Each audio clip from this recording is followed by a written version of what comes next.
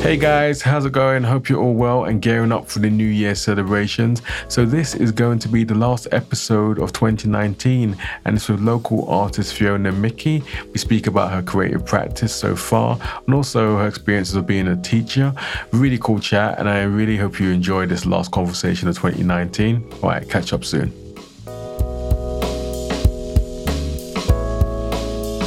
Hey guys, and welcome back to the Creative Me podcast. Today, my guest is Fiona Mickey. She's a local artist based in Aberdeen. How's it going, Fiona? I'm fine, thank you. How are you? Good. Thank you for coming on the podcast and agreeing to be the last conversation of 2019. So yeah, I'm very honoured. Thank you. No worries. Definitely look forward to kind of finding out about your practice and how it all got started. Yeah. So just for our listeners, can you just give a bit of an overview of yourself and actually what's your practice at the moment? Well, my practice is drawing. I've always been really passionate about drawing. And I graduated from Gray's School of Art in Aberdeen in 1999. Okay. One of my tutors, she isn't there anymore, was Beth Fisher. And she was very much into drawing as well. And I'd studied printmaking, so she kind of understood the frustration I would get from printmaking because I was really passionate about my drawing, and then I would try and create that print as a drawing, but it would never be the same. So she understood that frustration, and she was like, well, why don't you just draw? Just leave the drawings and do print separate. Yeah. So my degree show was kind of half prints and half drawings. And then she was like, right, Fiona, we need to think about, are you going to do a master's? And I says, well, it's not going to be printmaking. I want it to be drawing. Yeah. And she says, well, there is a place in Wimbledon in London that you could try. And then I applied and I got in, and ever since then I've just been focused on just purely drawing. And it's just a big passion of mine. Yes, I definitely want to get back to London because that's where I'm from. So, what was for you? What was those kind of early influences that made you actually want to go and study at Gray's School of Art? Because I'm from here locally, so I'm from a little village called Aberhurder, Fogey. And then to me, it just seemed like the natural progression was to go to Gray's, and I knew that there was I actually wanted to do painting, but I ended up doing printmaking. So at Gray's, it just felt right. And I liked the fact that they did really focus on drawing and painting and all the traditional kind of subjects at that time. It just felt right for me. And also because I was brought up in the country, it wasn't too far away from home, if that made sense. So definitely. Yeah. And so you was in London. What year was that? Did you move down to Wimbledon? Yeah, 1999, and I graduated in 2001. Okay, and did you stay in London for a bit after you graduated? No, I didn't actually, because I stayed in Herne Hill. Oh yeah, I know Herne Hill very well. And that was really nice. And then instead of going into the city centre, I would go to Wimbledon, so I got the Thames Link train. Yeah.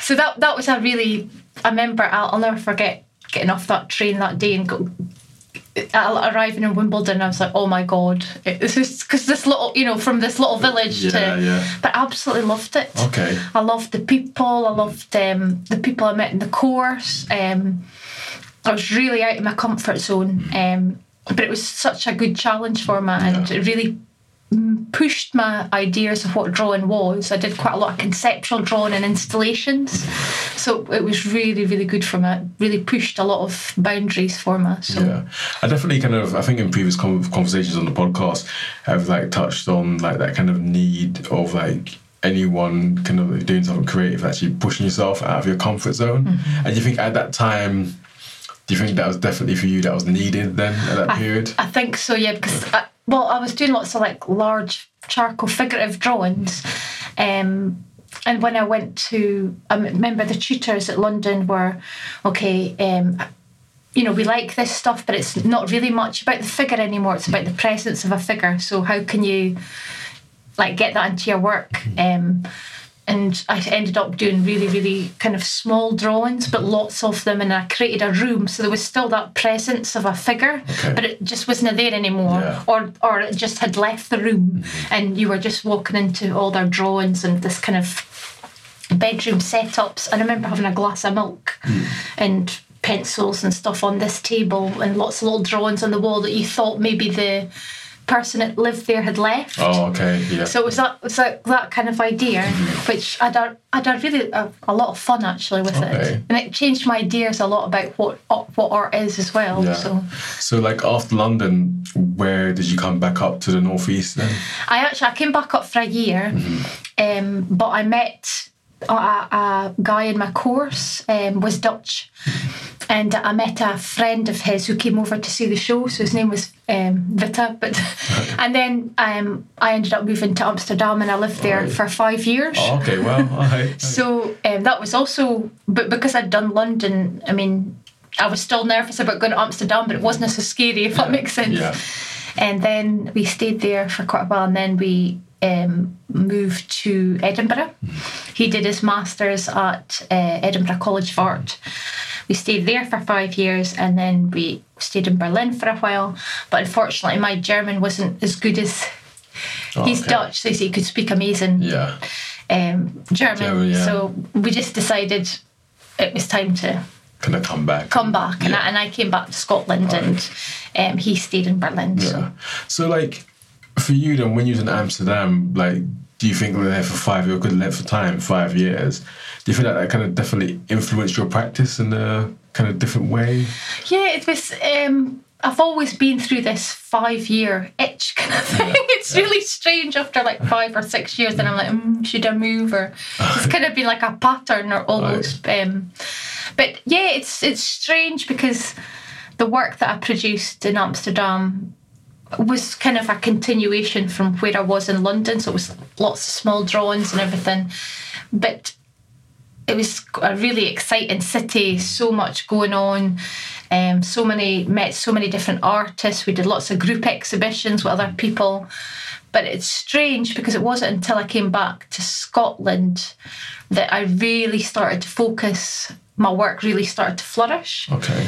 I remember going up to my mum's she was moving house, and I went through all my old art school work, and I came across my figurative drawings. I was like, God, I really love doing these. You know, I had nobody tell me what to do. And then I started to kind of go back into it was a different style, and it was a different kind of theme, but that's when I started drawing big again, the big charcoal drawing. So, and I did that for up till just about a couple of years ago. I still did that kind of type of work. So I think like if anyone kind of like, you know, follows you and knows about like your work, what kind of like themes are coming out of your work?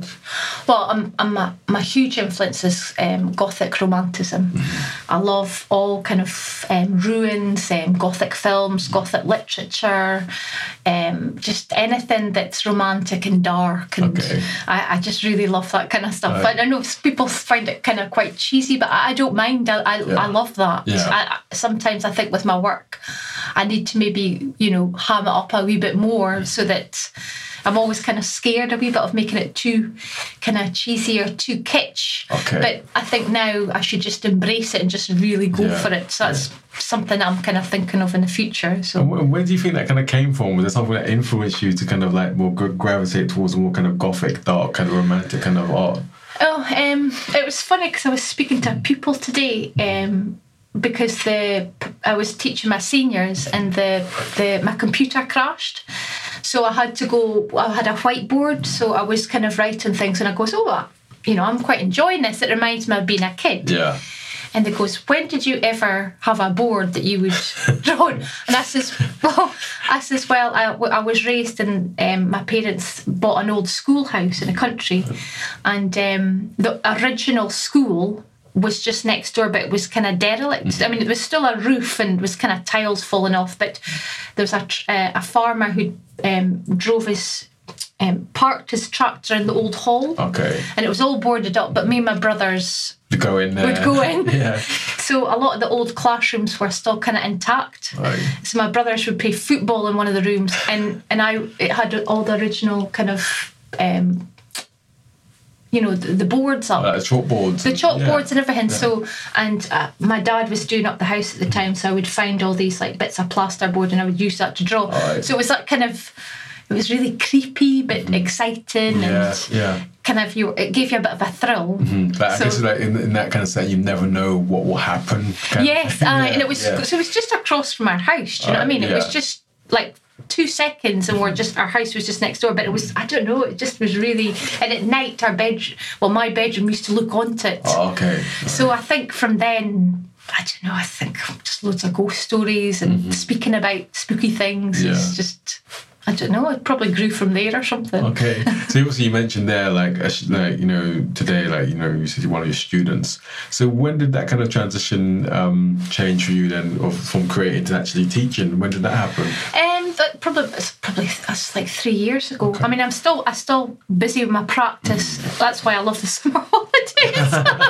Was it 6 weeks of this? 6 weeks, and then the Christmas holidays. So, but I just felt kind of I'd done every job you can imagine just to get by, waitressing, cleaning, and it wasn't until I kind of came back to Scotland I was like, I really need to think about settling down and getting a wee bit. I still love being creative. I'm never going to stop that, but I'm kind of getting a bit old to just scrimping and scrave it. You know, I was really scrimping and saving. And then a friend of mine was like, you know, why don't you teach? You know, you know, you can give a lot back, and it's really enjoyable. And I thought, no, I'm not going to enjoy this. So I volunteered at a school and I absolutely loved it. Okay. And it really is. I'm glad I did it at this age because I feel I've got a lot to give back, and I've got a lot of experience. I think if I went straight from art school, I would feel probably intimidated by them, do you know? But now I've got a bit of life experience, so I'm just a bit more relaxed, I think. Yeah. So I think that's definitely kind of like a really good thing to hear about, you know, giving back. I guess there's like almost like, you know, you can influence that younger generation of like students who are like, I really want to be an artist, but I don't know how to kind of go about it and stuff, you know? Yes. Yeah, I think I can. I always tell them it's tough, but it's a lot of fun, and you just have to be open-minded, and it's not going to be easy, but it's if it's in your heart, you'll have a brilliant life experience of doing it. You'll have to scrimp and save or have jobs on the side, but as long as you're feeding your practice, it's rewarding. So. I think that's definitely important for people to hear and also know that any kind of creative endeavour that you're doing, you know, because you can have like, not like delusions of grandeur, but you can always be like, oh, I'm going to do this and I'm going to have this 5-year plan. But the reality is that you'll still have to maintain or hold down maybe 1 or 2 kind of jobs to keep your practice kind of going and stuff. And like for you, like navigating your way through that, did you have ideas when you first kind of graduated, okay, what your career was going to be like and what you're going to do and stuff? When I look back, I think I was probably quite naive, and I think I was always, I think probably at the time I had this idea of what I wanted to be. I wanted to get into these galleries, and but I don't think reality really hit home probably until quite a few years later. But there's one thing I've definitely realised is that it's important for me to make work for me, and you know, I've done an odd few commissions and that, but it just didn't come easy to me, to be honest. Other people can do commissions and they really enjoy it and they enjoy that side of it, but I could never. I don't know. I just never could. Never turned out the way I wanted it to be. I think I work better when I can choose myself what I want to do. Also, obviously that element of obviously controlling the narrative, then a bit of actually. You know, when you're creating this, you can be like, well, there's not that pressure of somebody wants this by this deadline and by this time it has to be a certain way. Yeah. Do you think it's like, it's almost like you can build it up in your head and also kind of be hard? Do you think there's one thing, I don't know whether it's like, whether it's just, I think it's sort of about people, not just creators, but the amount of pressure you can put on yourself. Yeah. It's kind of like, I speak to a lot of creative people, and it seems to be kind of unreal, the pressure that people can put on themselves. Yeah. You know, and saying like, you know, someone say, oh, that's brilliant, I love that. And then they're like, no, I don't like it. You know? Yeah. So do you think for you went through those kind of phases of actually, oh no, like putting that pressure on yourself a bit as well with your own practice? Yeah, it's funny, I do that quite a lot because you were mentioning earlier about Instagram and I kind of started, since I started teaching, I've been working smaller, so I've been doing lots of drawings just from imagination. As before, I would take lots of photographs from different scenes, and then I would do compositions, and I'd use Photoshop to do compositions. Okay. Then I'd print the image out, and then I'd draw from that image. So there was this whole kind of process before I did the actual work. But the smaller pieces are really narrative, and I didn't have a set idea in my head of what I was going to draw, and it just kind of happened. So there's like kind of two different kind of processes. But the older work, the black and white work, I'd never shown that on Instagram. Okay. And it's all this kind of small drawings. But recently I put on one or two pieces on Instagram, and it's quite good for gauging what is people like and what don't like. Even though I've always done my own thing, it's quite interesting. Even if I'm kind of a bit lost with my practice, I think I'll try and see, get some. It's great for feedback. Oh, absolutely. I think definitely, like social media is kind of. I'm sure I work with young people. I'm a social worker, and it's always kind of like the negatives of young people can have disputes on social media and so many other things that they do on social media. But I've noticed that as well. Like there are the positive things where it's like if you're doing something creative, then someone can comment or give you some advice or some feedback, and you're like, I didn't think of that. That's what I think as well. Is like. That's probably not recognised enough that there are also really kind of positives, and when you're engaging with social media and using it in a way that if you're coming from that kind of positive mindset, frame of mind, saying, this might work, what do you think? And then people giving you honest feedback is quite good. Yes, And I think it's also, if you're quite... how I met you, for instance, was through social media. Yeah, so I think it's great for creative platforms. If you maybe can't always go to openings, or you're quite busy, you can still connect with other artists. And it's great following other people as well, seeing what they're up to, and kind of see what challenges they go through, because I was quite interested about Instagram. Lots of people will really write about how they're feeling about their work, and I really enjoy. Doesn't it make you feel so alone, if that makes sense? Oh yeah, I think any kind of creative process is like a lonely process. Yeah. And then it's always kind of like you can always have your own little online kind of community. Yes. And I think that's kind of I think in a sense that kind of keeps you going. Because I think before the age of social media, probably call someone on the phone and hope they'll pick up or something. So it's that instant kind of like support. I think is really really useful and beneficial. One thing I wanted to kind of ask you is like, how do you kind of like obviously now you're teaching as full time, and in terms of your own practice, how do you kind of keep that motivation going? Well, I try to go home in the evenings, and I've actually started a big drawing because I actually miss. I was speaking to a friend of mine recently, and I miss that relationship of working on something long scale. At the time, working small scale worked well for me because I had was studying for my teacher training. I was really busy in my first year teaching, and I had to build up classroom resources and stuff.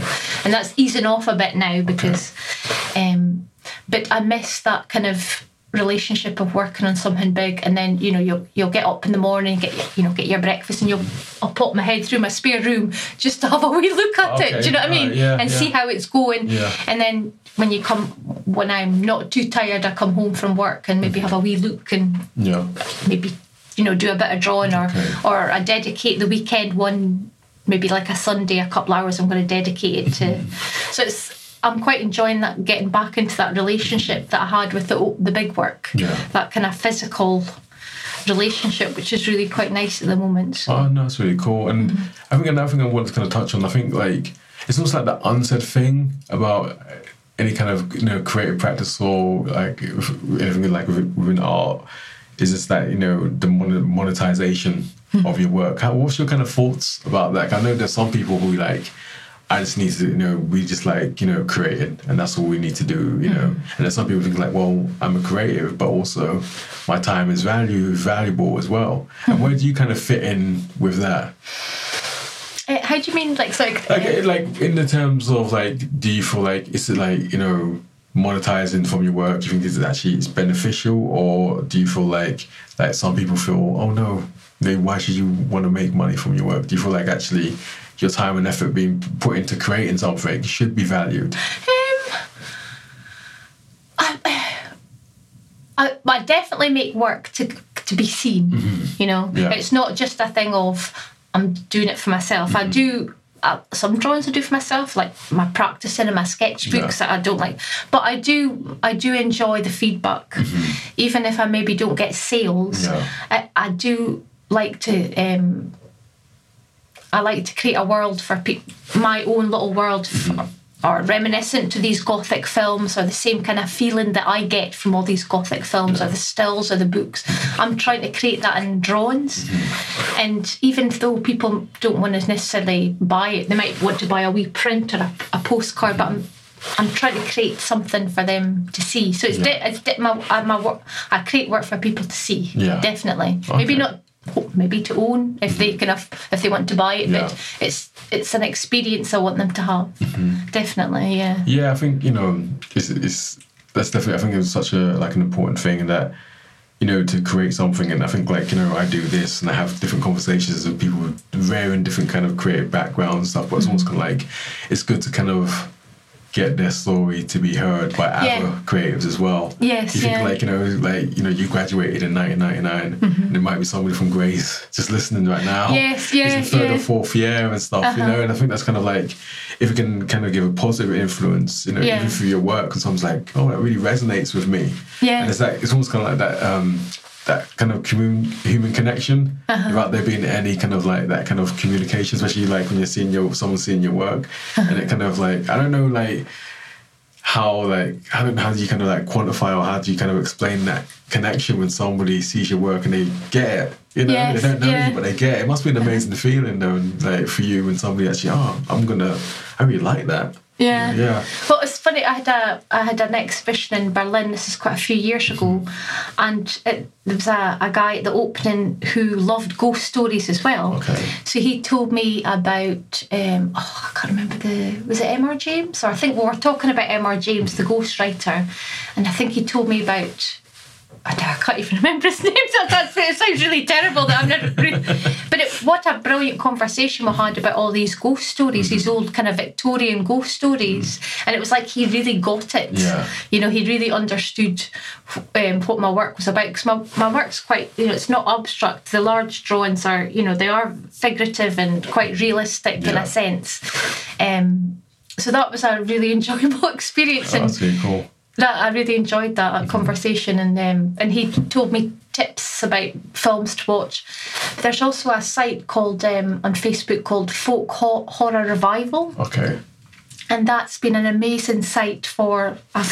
In the past, I've maybe put a few images of my drawings.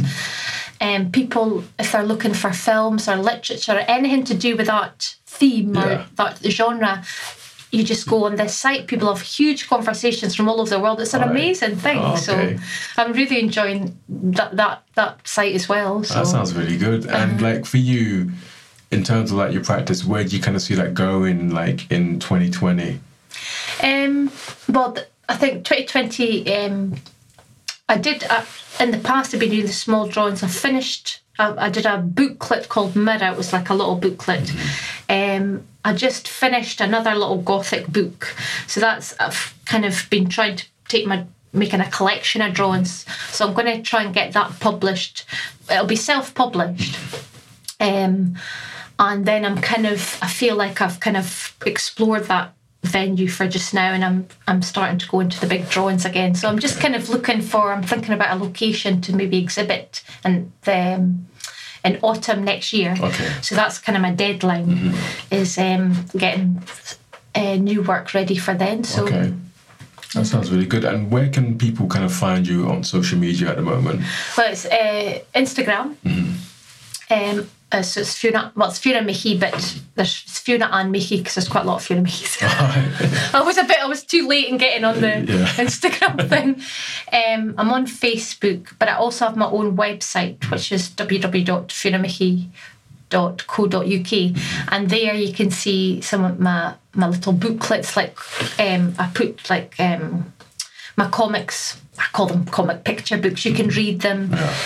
You can see my earlier work. The drawings you can kind of read and see exhibitions I've been on. So I don't get so much hits as I would like Instagram. I mean, that's amazing, but it's just the fact that if somebody sees my work on Instagram, think, oh, she's got her own website and things like that. Yeah. So that's really good that way. That's really good. So Fiona, thank you for being the last episode of 2019. Really appreciate you coming through. Thank you for asking me. No worries, really enjoyed it. Thank you for coming through to the Night Room studio as well. And I hope you guys enjoy, and we'll see you in 2020. All right, bye for now. Okay, thank you.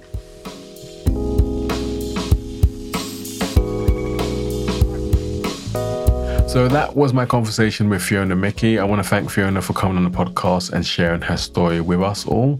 Much appreciate Fiona. So be sure to check out Fiona's work in the links in the episode description. And that's it.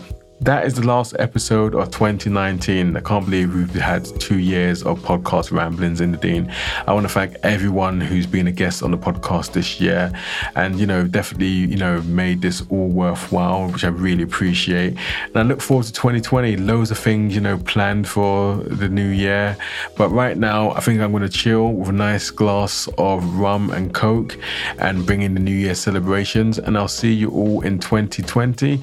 Oh, and just by the way, to let you know that I will be back with conversations, but maybe coming in late January, early February in 2020. So I'll see you guys soon. Enjoy the New Year celebrations. All right, see you soon.